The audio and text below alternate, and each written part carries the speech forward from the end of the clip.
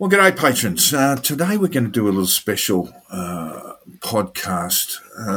Many of us are shocked and still grieving at the sudden death of Shane Warne, R.I.P. the King. In fact, he was known as not the King, he was known as King, and he was that big a personality that he could give himself a nickname that would be accepted by others, which is a direct cricketing no-no. You get your nickname given to you, but Shane Warne was that big that he came up with his own. Why this has sent Australia into a sort of a deep shock is something that we want to explore today. And I'm here today with a friend of the podcast, Phil Whitehead. G'day, Phil. G'day, Jack.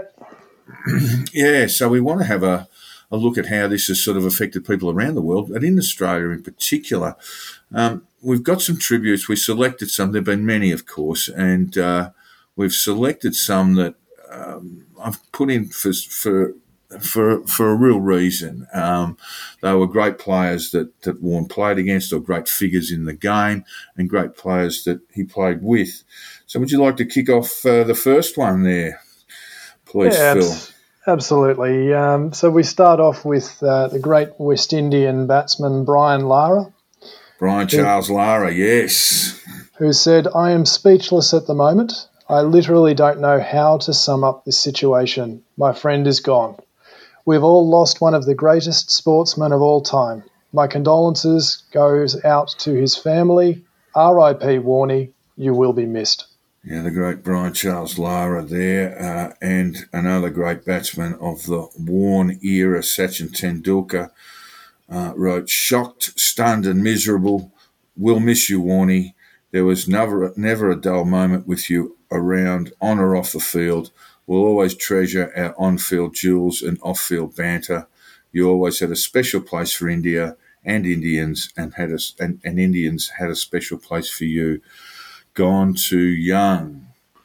And one just outside of the Warne era, before the Warne era, the great Isaac Vivian Alexander Richards. Yep, we go back to the West Indies. One of the more colourful cricket players of his era. And Viv said, "The way he played his cricket, the way he lived his life, like a sort of daredevil with no fear on and off the field. There are times when you see him in confrontations and stuff like that, but when you meet the guy personally, he's just a nice guy. He would invite you to his home, have parties. He was just a fun-loving individual." Yes, the great Sir Ivan Vivian Alexander Richards, I should say. And I think Brian Charles might have had the gong as well. Of the five, Wisden announced the five great players. I think it was over the last 100 years, and all of those, including Viv Richards, had been knighted, including Don Bradman as well. The only one who didn't have the knighthood was Shane Warne, Phil. Ricky Ponting captained Warne and played with him for many, many years, and he left a beautiful message on his Instagram account, which I read a couple of days ago, but he was also interviewed on the news services, television news services, and he was just inconsolable. A very tough little Tasmanian batsman, and he just couldn't stop crying, and that brought me to tears. So these are players, great players, who are absolutely staggered, and one of the great, if not a great player, a very good captain and a very dogged and determined cricketer. But we were just talking beforehand, Phil, you and I agree that Mike Atherton is the best cricket writer in the world. I certainly think he is, and I think you agree with me. Yeah, absolutely. I think he's really. I think he takes the craft of cricket writing to a completely different level. It's a pleasure to read the things that he writes on a regular basis. He writes for the Times, and what we've selected some pieces from his article on Shane Warne in the Times today. That's the 7th of March, 2022. Would you like to lead off, Phil? Absolutely. So it starts with having played against him for almost a decade and having worked alongside him as a commentator for longer, I knew him very well. But everyone knew him well because his character radiated from every minute of cricket he played. It is a cliche that sport reveals character, but never was that truer than with Warne. You knew, watching him play, that he was a chancer, an adventurer, a gambler, someone who was street smart and intelligent, not in an academic sense, mind you, with a slightly reckless streak. He was all that and more. What a player, what a life. Yes, indeed. Yes, and Feck Atherton, known as Feck, he got that nickname as future England captain when I think he first debuted for England.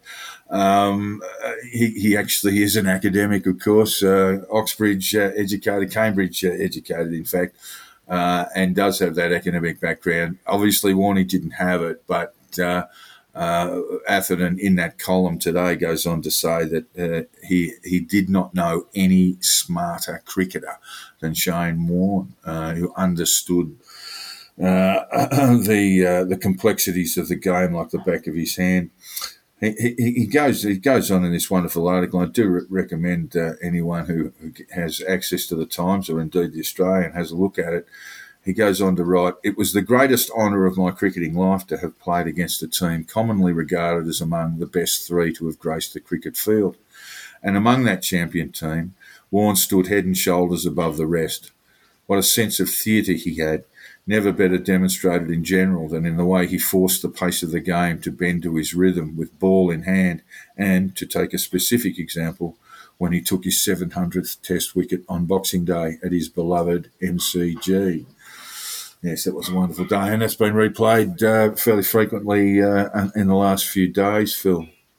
Yeah, absolutely, it has. I think the commentary from Mark Taylor at the time, which was sort of fitting that it was Mark Taylor that was commentating on that, having been his captain for as long as he was. But yeah, it's probably as fast as Warne ever ran in his life. It was very memorable. That's why I didn't make it at St Kilda. Just a touch slow to make it in the AFL big time. But the final quote that we've got from Atherton here is it speaks to Warne's sort of almost infectious enthusiasm for the game and for young players. Take it away, Phil. Yeah, so the last time we messaged was about a young cricketer in the London Spirit franchise about whom I'd asked about whom I'd asked his opinion. "Terrific young guy," he replied, "and I would say he has a good chance to play for England in 3 years. Impressive." A typical Warne reply: upbeat, energetic, optimistic, and probably where cricketing matters are concerned, right.